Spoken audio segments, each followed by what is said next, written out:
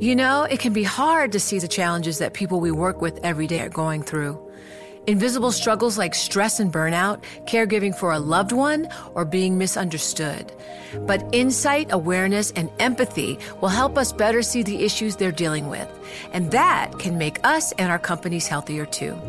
I'm Holly Robinson Peete. Join us on The Visibility Gap, a new podcast presented by Cigna Healthcare. Download it wherever you get your podcasts. The less your business spends, the more margin you keep. But today, everything costs more. So smart businesses are graduating to NetSuite by Oracle. NetSuite is the #1 cloud financial system, bringing accounting, financial management, inventory, HR into one proven platform, helping you reduce IT costs, maintenance costs, and manual errors. Over 37,000 companies have already made the move to NetSuite. Now through April 15th, NetSuite is offering a one-of-a-kind flexible financing program. Head to netsuite.com/earnings right now. netsuite.com/earnings. When you make a call with your mobile phone, your wireless carrier learns a lot about you. There's the number you called and how long you talked, of course. And in addition, the wireless company knows which cell towers the phone connects to, meaning it has a pretty good idea of where you were during the call. Now the Supreme Court is going to consider just how easy it should be for prosecutors to get access to that locational information. The justices this week said they will use a bank robbery case to decide whether law enforcement officials need a warrant to get that information from your wireless company. With us to talk about the case is Robert Mintz. He's a partner at McCarter & English and a former federal prosecutor. And Ilya Shapiro. He's a senior fellow in constitutional studies at the Cato Institute. He filed a brief urging the Supreme Court to take up the case. Bob, before we kind of delve into what the Supreme Court could do and perhaps what it should do, can we just get up to speed on the facts of the case? Tell us who Timothy Carpenter is and why he's before the Supreme Court. Sure. Timothy Carpenter was convicted of being involved in a string of armed robberies that occurred over a 2-year period. He was involved with a group of men. He was allegedly the ringleader of those men, and they were breaking into, ironically enough, cell phone stores armed with guns and stealing those cell phones. And the way the case progressed is the government flipped one of the co-conspirators who provided information about the other co-conspirators' cell phones, and from that information, the government obtained records on Mr. Carpenter's cell phone, historical cell phone records as they were described, which the government then used to reveal the general location of Mr. Carpenter over the span of several months, and those records revealed that he was near the robberies on at least 4 occasions, and the government used that information in addition to other information to convict him at trial. Ilya, what did the appellate court rule in this case? Well, it applied what's called the third-party doctrine, meaning that this information, the data, was freely released by the defendant to his cell phone provider, and so he no longer had an expectation of privacy in it, in effect, and so the government could more freely access it, at least not requiring a warrant. And Bob, specifically, what's the issue that the Supreme Court is going to decide here?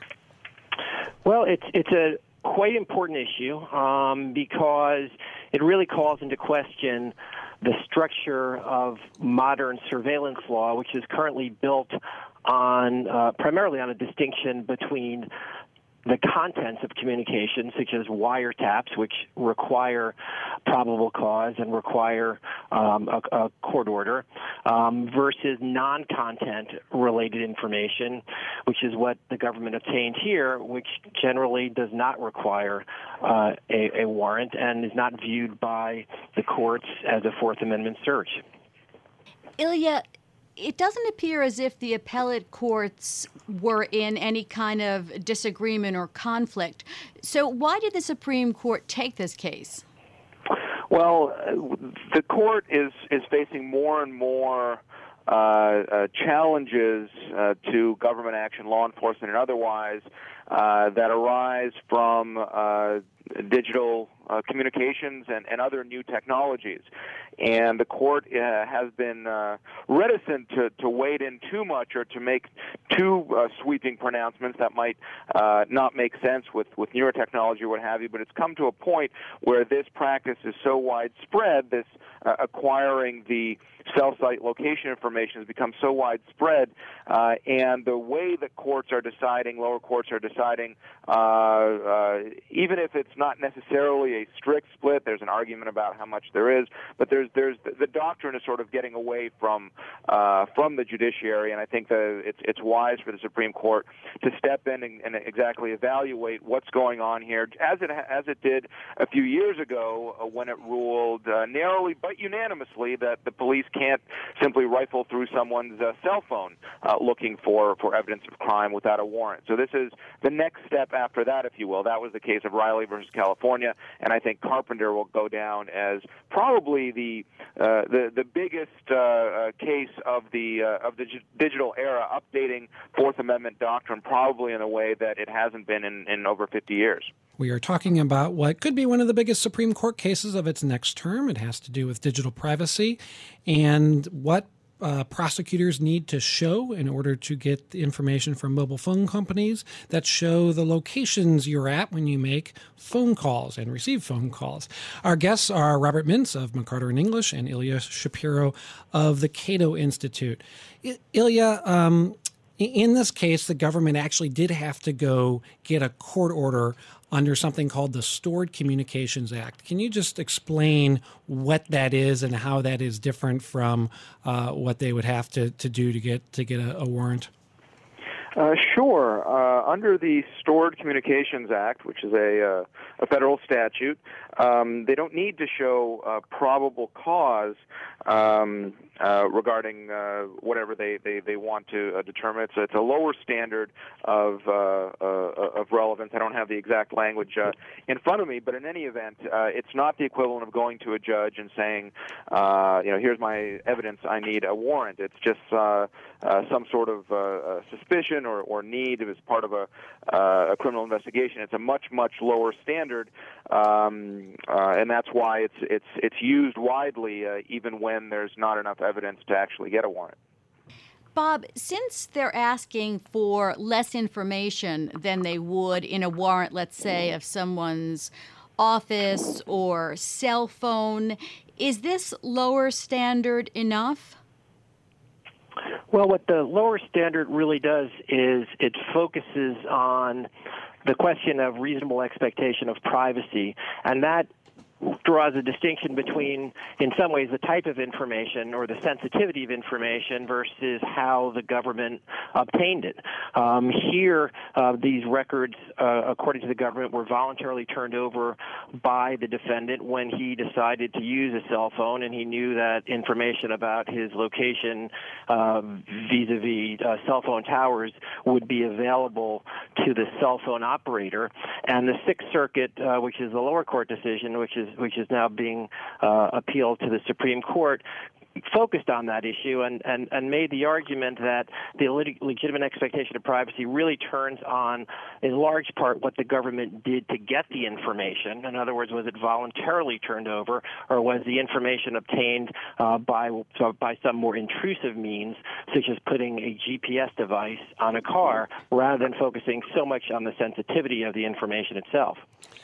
Ilya, I want to step back and ask a bigger question. So this case is about the Fourth Amendment, which was written 200 and some odd years ago. And we're dealing with, digital technology that has, been changing rapidly in the past few decades. How well has the Supreme Court done in terms of applying that very old constitutional provision to all the new technologies and the vast amount of information that's out there today? Well, it's done better than you might expect or hope. I thought you were going to ask me, how relevant is the Fourth Amendment? Does it need to be updated in some way?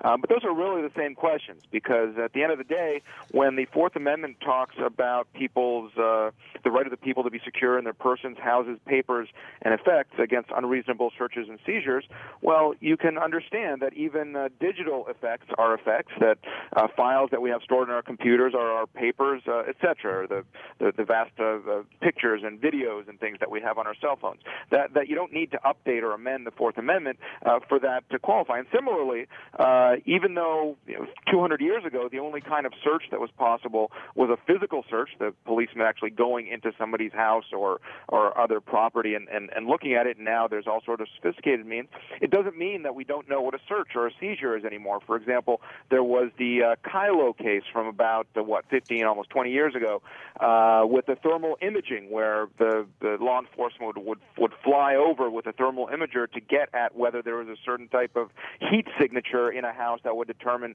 that was indicative of growing marijuana, for example. And the Supreme Court determined that, yes, that was a search because applying the reasonable protection of privacy standard, nobody would expect this type of device to be used to look at what they've protected. And so there's going to be a similar argument here about what constitutes, what is the property who does it belong to, this data? Do you have an expectation that it's going to be searched, or is reasonable expectation of privacy itself kind of that might be an outmoded gloss on the Fourth Amendment that, after all, is judicially created language. So how should we think about the protection of property from search and seizure in the digital age? If you have a contract with your provider, does that protect you further? If there are privacy regulations, how does that work? All right. Bob, I want to get your input into how you think the court has been acting in this area, and whether you think they are going to start to require a warrant in these cases. Well, this is going to be a really tough decision, because the prior cases have been, at least in my view, less controversial. The Jones decision had to do with placing a GPS device on an automobile. The courts have been more sensitive to collecting real-time data than they have been to collecting historical data. Obviously, anything having to do with content is much more protected than non-content. But the problem that the courts ultimately have to grapple with is that so much information is available of a non-content form, which, when put together over a long period of time, really lays out a roadmap of someone's life, so that when looking at an individual piece of data, for example, to find out that someone was dining at a particular restaurant on a particular day may not be of grave privacy interest, but when you put together every location where somebody's been for the past month or 2 months or years. Bob, I'm afraid we're going to have to leave it there. I want to thank Bob Mintz, a partner at McCarter & English, and Ilya Shapiro of the Cato Institute, talking about the big new digital privacy case the Supreme Court will hear in its next term. This is Bloomberg. Hi, everyone. I'm Paul Anka. And I'm Skip Bronson. And what happens when two old friends take their decades of experience in the business and entertainment worlds and sit down with our buddies? You get Our Way, a brand new show from iHeart Podcast where we chop it up with our pals about everything under the sun. This is our podcast, and we're going to do it our way. Listen to Our Way on the iHeartRadio app, Apple Podcasts, or wherever you get your podcasts.